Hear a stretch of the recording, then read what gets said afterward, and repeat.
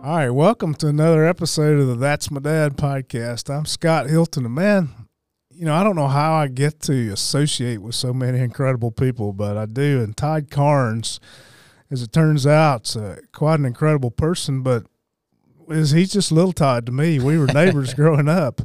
And welcome. Thank you, man. Thank you. Great to be home. Long drive. Yeah. I appreciate you doing that. You're up in South Carolina. We're recording in Alabama. But Todd is the author of Burying Home. It's a book he wrote. And that's interesting to me, Todd. This is a thick book, and I'm a poor reader, but I read this in almost one sitting. This is the fastest I've ever read a book.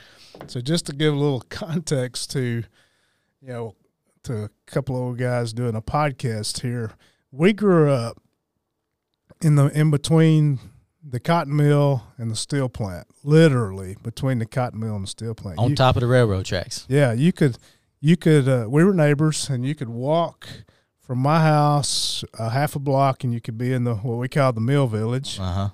And then you could walk from our house, either of our houses, a half a block, and you'd be on the railroad tracks where the steel plant was. Right. So there was soot everywhere. All the years we were growing up, there was soot all over our houses. And they called us lint heads, right? Because of the cotton mill there. But you had quite an incredible story, and I really didn't know it, even though we grew up together, and I was in and out of your house a lot. You were at my house a lot. There were some things going on in your home that none of us knew about. Right. And you've written a lot about that in Burying Home. So tell us about that. And before you do, let me just say you've had quite an interesting life. You were a missionary in Russia. You founded a very successful large church. You've been in politics, and you're now in real estate, and you've had an interesting life. Let's put it that way. We'll get to that.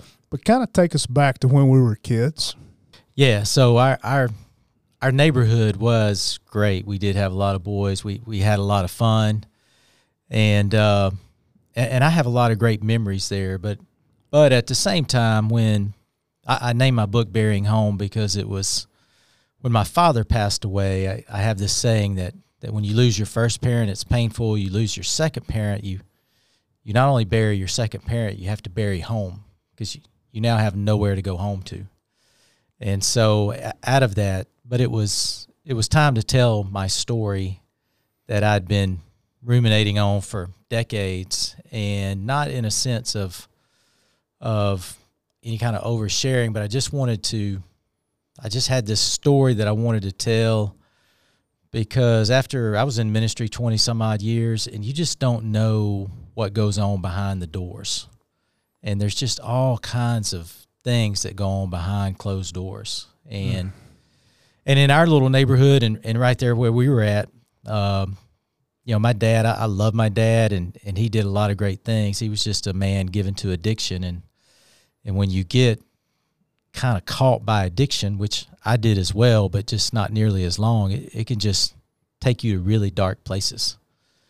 And so we just, in our early years, we just got taken to some really dark places. A lot of violence, a lot of, literally staying up till 1, 2 o'clock in the morning and yelling and screaming and violence, and you're young. And I've had a lot of time to think about it now. And what I realize is that when you're a young man and there's violence in your home, it emasculates you a little bit, because you know that you should be a protector and somehow take that on, but you're a 9 or 10-year-old kid. Mm-hmm.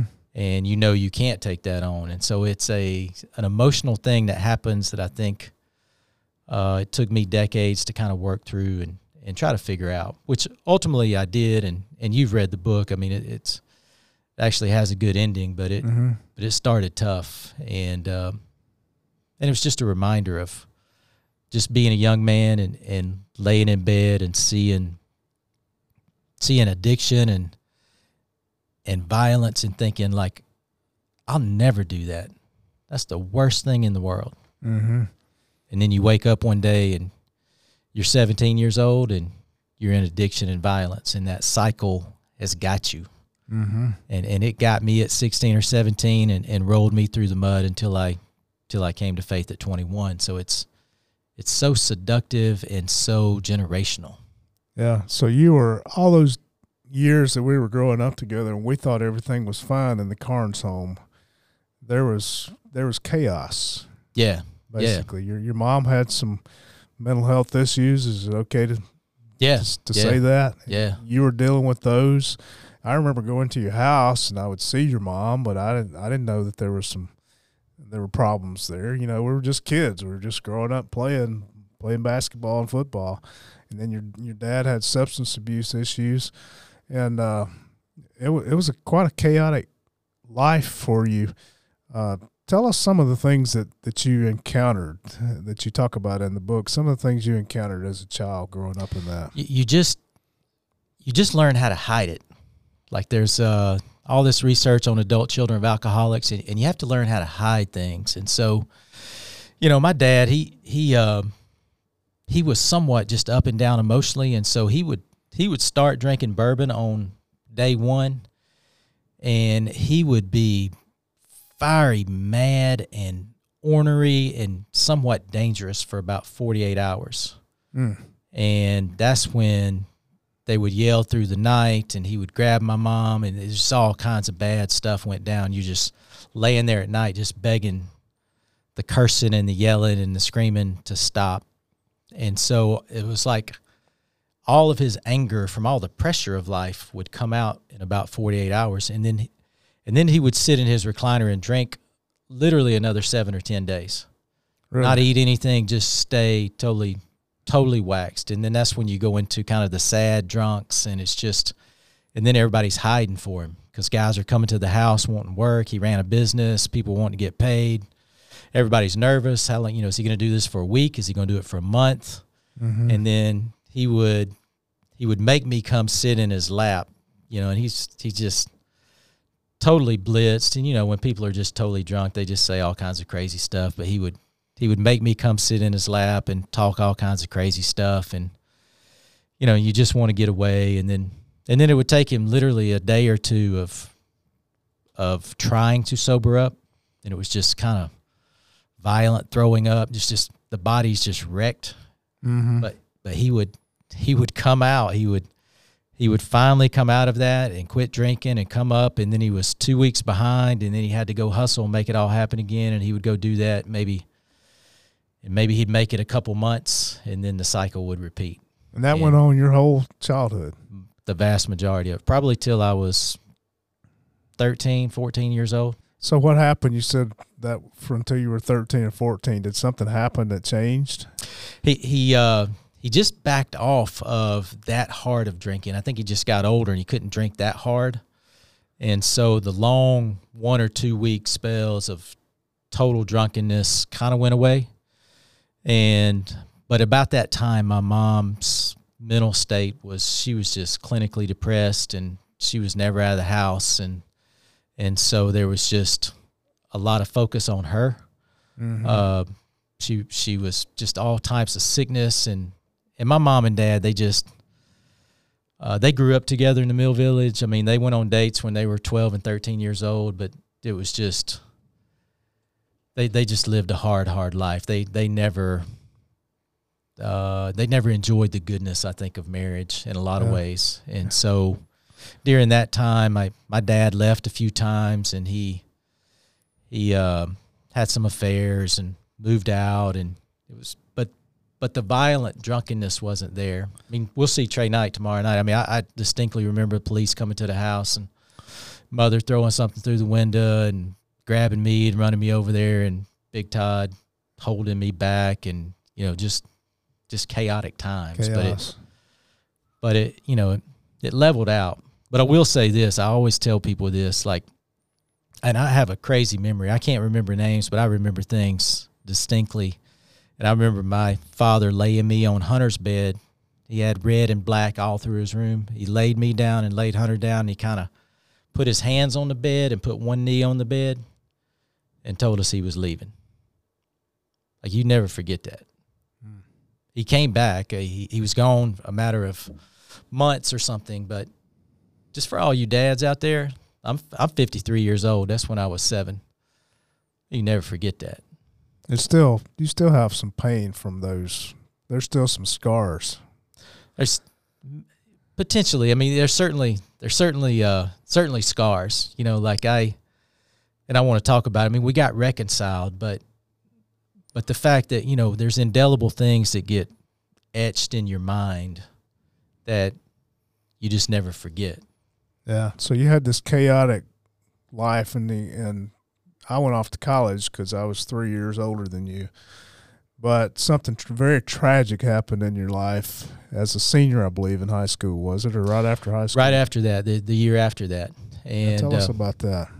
Well, I'm not sure which one you're talking about, but right after my senior year, my best friend, Jason Brown, when he got killed, we were best friends, and I dropped him off at his house the night before. We had been out, and he was in Walnut Park, and we stayed up till 1 or 2 in the morning, and I went back to see him the next day. And when I rolled up, they were working on him. There was an ambulance there, and they were working on him because he had been electrocuted with this piece of equipment.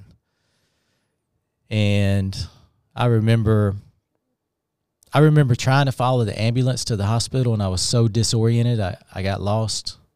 I remember getting to the hospital, and Jason's dad, who's still alive, Diamond Dave, sent me back to Sansom to get his little brother. I remember going to the field house and trying to tell his little brother. And I remember from there back, I convinced myself that he wasn't dead, that he was alive. And so anyway, everybody has that first tragic experience with eternity. That was it for me. It's the first time you realize you're mortal. But you didn't react in the best way to that, best I remember. I didn't. It's so shocking to the system that I certainly contemplated giving my life to God and figuring out eternity. I contemplated it for weeks. But at the end of the day, I had achieved this social status through the sins of the world, and I just love the things of the world more than things of God. I actually went to the edge of the cliff. I looked over. I knew it was the right thing to do, and I turned around and walked back. Mm-hmm. And there is a deal where you when a pig returns to the mud, like, you get muddier than you've ever been. And so that's really what happened. I was 18, and for the next 3 years, it was just total destruction in my life. And you were drinking alcohol? I became the thing that my dad was, that I hated when I was 9. I knew I had become that, and strangely enough, I was the exact same thing. I start drinking, and the anger would come out, and you get in fights, and it's just, full anger, and then you go through the cycle, and you come down, and then you're depressed and sad, and got sad drunks, and I already knew that it kind of had me. Fortunately, I had a roommate, Craig Goose McGriff, who was right man, right place, who was ready to catch me when I hit rock bottom. Craig's a guy we grew up with. He grew up across the street from us, actually. Yeah. So he was there for you. Tell us about that. It's a great story. Goose was always just a good guy. Mm-hmm. And when we went off to Alabama together, he found some guys that were believers and kind of got to the next level. And I found some guys that were partiers and got to the next level. So we were just diverging, but we went all the way back to the Little League baseball. So we had some deep roots that held us together. But that last year, there was guys in Campus Crusade for Christ telling Goose, man, you need to get out of that. You can't live with that guy any longer. It's just bad for you. It's bad for everybody. You and Goose were roommates. He's just cycling down, and they were telling him that the best thing he could do would be to leave. And Goose is too loyal. And God bless him. It probably was I'd probably tell somebody today to leave. But Goose he's steady, strong, and loyal. In the next semester, I turned 21. And so I turned 21 on a Friday. So at 12:01 on Thursday night, I started hitting the clubs and did that from 12:01 on Thursday until about 8 a.m. on Sunday morning. Started in Tuscaloosa, went through Auburn, came back, did the whole thing. Sunday afternoon, I was sitting on my couch, hungover, feeling like crap. And I just had the conscious thought, it's got to be more to it than this. It's got to be more to it than this, because I was disgusted with who I was, but I didn't have the confidence to live any other way. Really didn't have the knowledge that I could live any other way. And that very day, Goose came in and strong-armed me to go to this Bible study with this guy named Bard Johnston that I did not want to go to. And I did it just because of Goose. Because he'd been a loyal friend. Because he'd been a loyal friend, man. Loyalty to him. You never, ever give up. That guy told me that night, he said, no matter how dirty you are, you can come to Jesus just as you are. And I'm sitting there thinking, bro, you have no idea how dirty I am from just the last 3 days in my head. But he said, you don't clean up to get in the shower. Like, you can come just like you are, a student. And I listened to what he had to say. I kind of laid low. He gave me a little booklet by Bill Bright. I went home and read the whole thing and read the prayer on the back. Got saved about 2 a.m. that morning. Wow. Did alcohol ever call your name again? Did it come chasing after you? It bound me for those early years, and I didn't touch it for 25 years, probably, something like that. Yeah. And so at this stage of life, sometimes I have a casual beer, and it doesn't matter. But at least 2 decades, I stayed away. So what happened after you got married eventually, and then God led you to open a church? Is that what happened? I mean, actually, there was a guy who was leading a church in Lexington, South Carolina, and he invited us to come there and be a global missions pastor. So we went there, and we were gassed. In our first 8 years of marriage, we had 15 homes in 4 countries. 15 homes in 4 countries in 8 years, first 8 years of marriage. And it about killed us. It was way too much. I needed somebody older to kind of slow me down. But so when we got home and got to this church and got in this steady state position, it gave us a little chance emotionally to heal from all that chaos. And this church was really great to us. And I served there for 7 years. And then I had a friend who had started a church, and kind of classic story, was meeting in a lunchroom with about 80 folks. And I went and joined with him, and that's where Radius Church was born, and we started right there and began planting that church. Yeah. Your mom passed away as an adult. Tell us about that process. What happened there? Yeah, so again, like the home we grew up in was just incredibly stressful for my mom especially, and so she went in a deep depression when I was probably 7th, 8th grade, and my mom's just the kindest, gentlest soul. So that was just, that wound almost feels like the hardest for me, just to watch her deteriorate. And so she wound up with dementia that progressed over a decade and just went downhill. And then she passed when I was about 30. But she'd really not been in her right mind for 8 years at that time, something like that. So I really lost her young. Mm-hmm. And it's just a great tragedy. Tell us about the story with your dad. That's one of the things in your book that I was so just enthralled in. Tell us about that ending. Yeah, so here's the interesting thing about that is that when I got exposed to other families where husbands and wives were cordial and loved each other, and when I saw basically what normality was, then I came to faith. And then as a young man in your 20s, when you hadn't really carried a lot of responsibility, I was mad. I was really angry with my father because I began to see what was normal, and I was blaming him for the depression and pain in my mom's life, which a lot of that's true. And I was so all through my 20s, I made more and more runs at him, and I made verbally sparring with him, trying to hold him accountable for the craziness that was my childhood. But it's easy to do that in your 20s before you've carried the real weight and responsibility of being a dad, of being a husband. And so I I got a little softer in my 30s as I began to raise my family. And I didn't make a lot of headway with my father in that, obviously. And we kind of grew distant. And then I got to my 40s. And in my early 40s, I just, forgiveness is a process, and I just got there. I don't know the magic pill, but I just got there because I remember thinking that I want good things for my dad. I don't want him to remember the violence that he placed on my brother, my mother, and I. I don't want him to remember. I don't want him to even think about those regrets. I want him to forget those, and I want him to remember the good things. That's when you know you've truly forgiven. But it took me over a decade to get there, and a lot of maturity and some of my own, dealing with some of my own. The more you sin, the more easy it is to show grace, because the more you need it.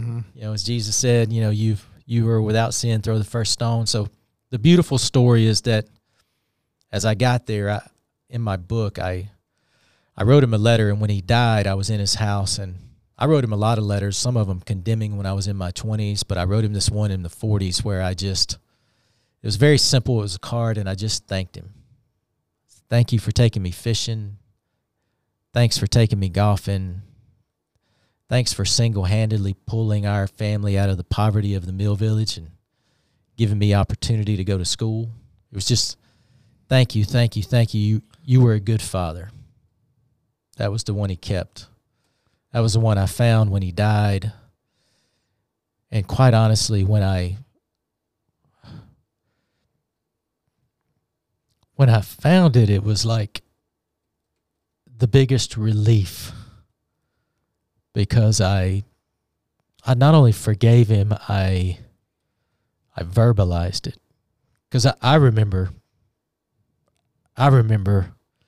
reminding him of the pain in the 20s. And so I was just so happy that I communicated that, and I was so happy that he held on to it.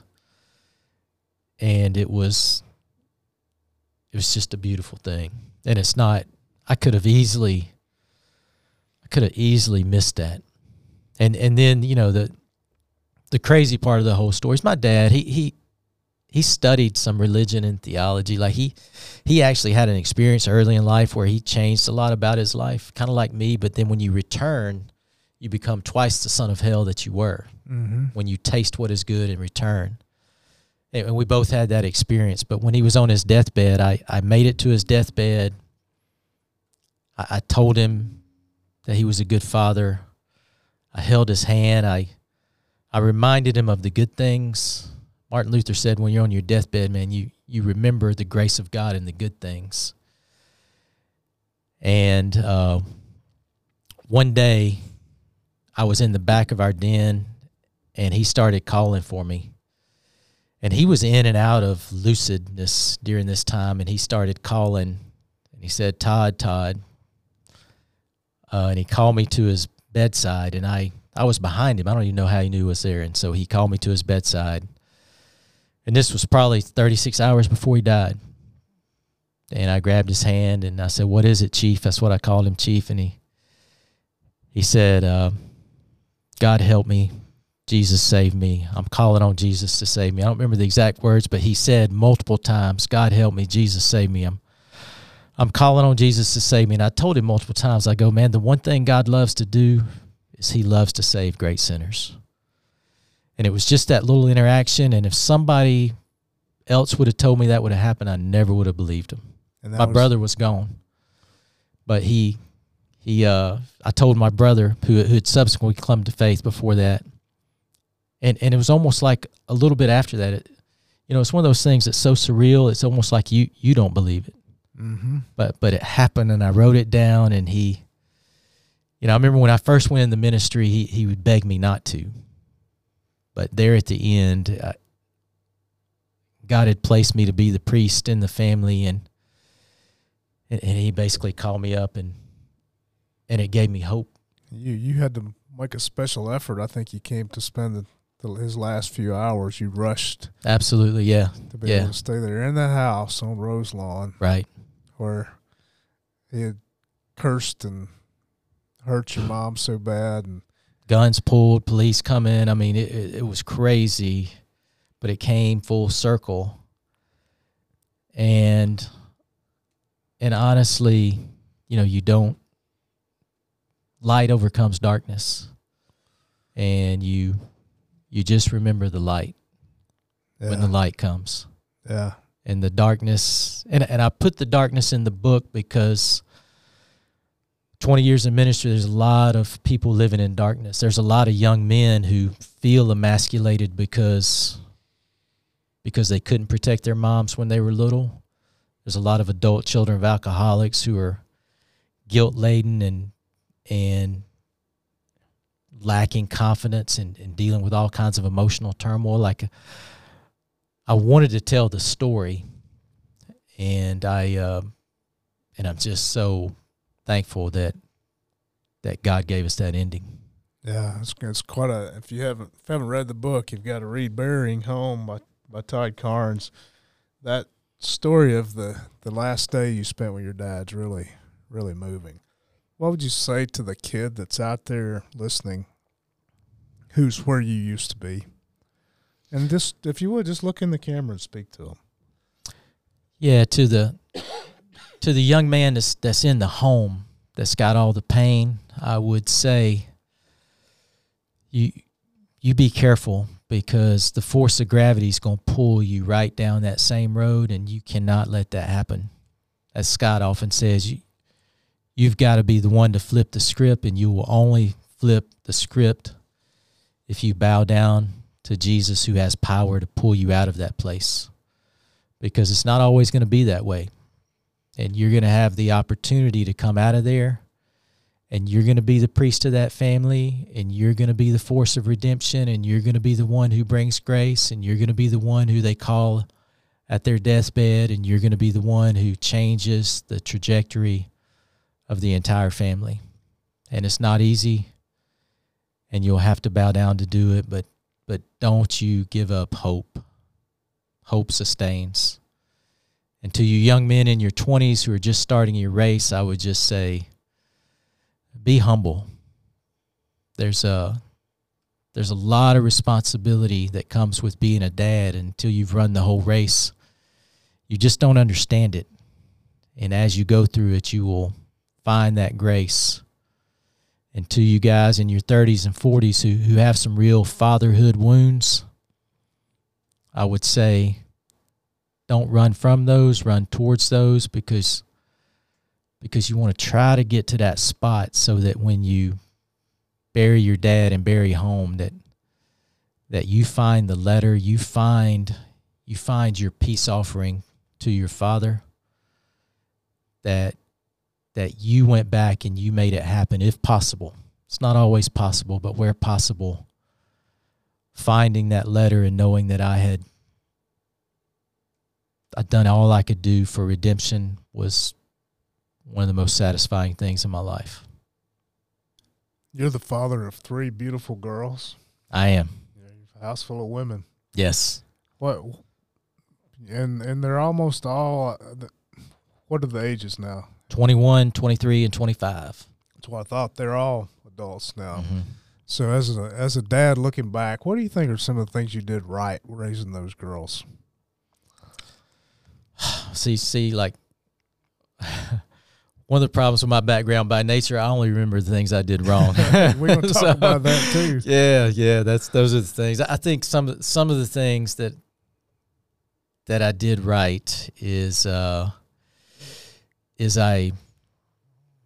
always told them to have big dreams. I always tried to take the ceiling off, because I grew up with such a ceiling. I wanted them to have a bigger ceiling. I tried to model marriage for them. I think I did a good job of modeling marriage. I just have a great wife. I love her to death. And, my kids, I grew up with people stumbling through my house and fighting and cursing, and they've never seen me stumble. They've never seen me fight or curse. They've only known peace in the house. And I gave them opportunity And I'm super proud of them. And, looking back, I could do a million things better. Young parents, I tell them all the time, you guys are sweating a lot of things that are not important. Really? The small things that you worry about, they're not that important. You need to love your kids, and you need to give them a lot of freedom, because they're going to make their own decisions regardless, and trust them. I didn't trust my kids enough because I had this worldview of how dangerous the world is, where some of it, my childhood, some of it being in ministry, the world's just dangerous. And I spent a lot of time and effort, trying to hem them in and protect them from the danger. And I hemmed them in too much because I was just trying to be protective. And, I'm first generation. I'm trying to figure the deal out. But one good thing I know is that, I flip the script. They'll do a lot better than me, because their baseline is a lot higher than mine. Yeah. And so I look forward to that. Yeah. So one of them, I think, said something about y'all having dinner together a lot. Was that something that was important in your home? We did. We fought for that, because I never had that as a kid, and I saw people have it, and I was jealous. And so we fought for that one. And we had great dinners together. There was oftentimes we didn't have much. When we first came home, we had very little, but it didn't matter. We enjoyed that a lot. Yeah, tell me about the girls. My 25-year-old is married to an outstanding young man. I have a son-in-law. They live in Panama City, and they are just doing great. My 23-year-old works with me some, actually, in the brokerage, and is doing multiple things in life now, trying to find her career path. And she's my oldest is type A, driven, already got her CPA. My middle child is the most kind, loving person in the world. And then, true to birth order, my youngest daughter, 21, is in her last semester at Clemson, and she's the life of the party, big personality, brings the comedy to the table all the time. And and young guys always tell them too, like, if you got 3 kids, you want 4 when you're my age. Like, you just want one more, because they're a lot of work early, but they're everything late. Yeah. What do you hope that they think of you now that they're grown? What is your hope for how they would see their dad? Yeah, the great thing about writing the book is half the stuff in there my daughters didn't know. I protected them from all that stuff. We weren't here, and so when they read the book, they were somewhat shocked to know just where I came from. And I think it was great for our family, because I think they gained some appreciation for how far we've made it, even though we're very imperfect. And so I hope for them, as they look at me, I just hope I just hope they realize how, I want them to look at me as a guy that certainly moved the needle. I didn't get as far as I wanted, but I moved the needle. And I hope to goodness I set them up to take our family and our lineage 10 times further in faith, in goodness, in name, in making a mark in this world. And that's what's most important. Yeah. So, we always do this family tribute.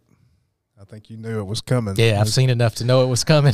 First few times we did it, surprised some guys. Yeah. But, it really strikes me about this family tribute, and I've seen what your daughter said about you, is I see you as that little kid over on Roselawn. Your dad had a special name for you. He called you his little, we won't say the word. Right. And there was violence, there's fighting, your mama's depressed, there's alcohol, there's all this stuff going on in this kid's life. And then you go through these tragedies of losing your best friend, and you're a mess.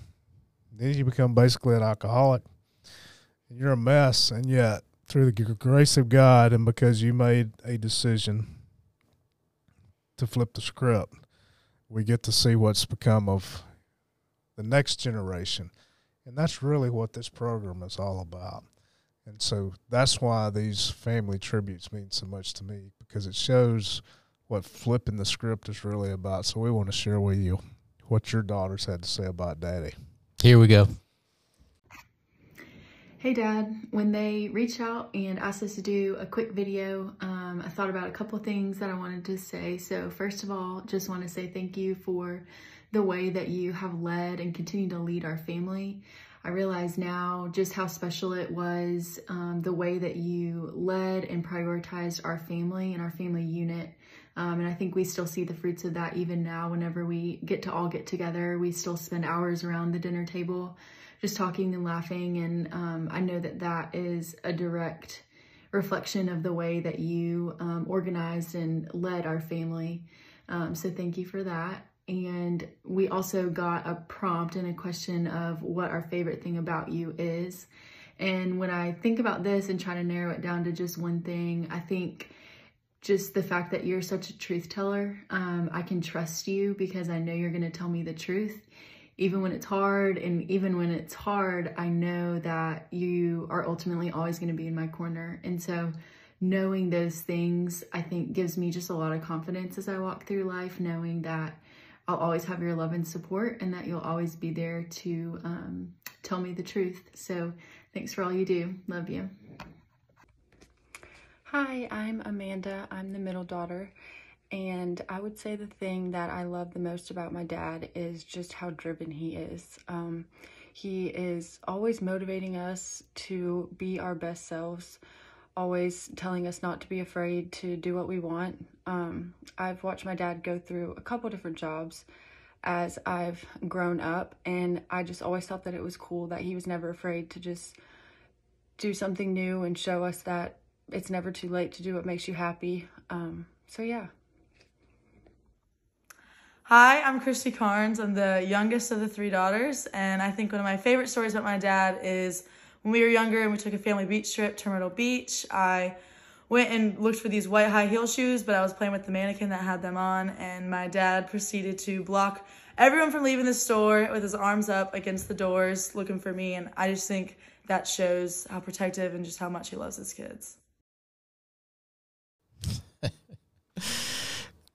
Todd, as a little boy growing up in Alabama City, Alabama, would you have ever thought that you would be the dad to three daughters that would pay that kind of tribute to you? No way. No way. You just, it means everything. And I always told our girls, I had a little expression. I go, when they would go out and do it, I say, we're not common, we're Carnes. I was trying to lift them to that next level, and I hope they take that with them. Yeah, I think they will. Well, you flipped the script, and it's good to see that happen. It's strange to me to see that happen in a close friend that I grew up with that I didn't even know. It just goes to show we don't know what's going on in the next door neighbor's house, you know. Right. As we were in each other's house all the time. I never knew that, but it's so encouraging. And my hope is that there's going to be a little boy who's growing up and he's in your situation now. And it's not that I hope that he's in that situation, but that he'll see this or hear this, and he'll have a vision for what his life can be, because you've set the example.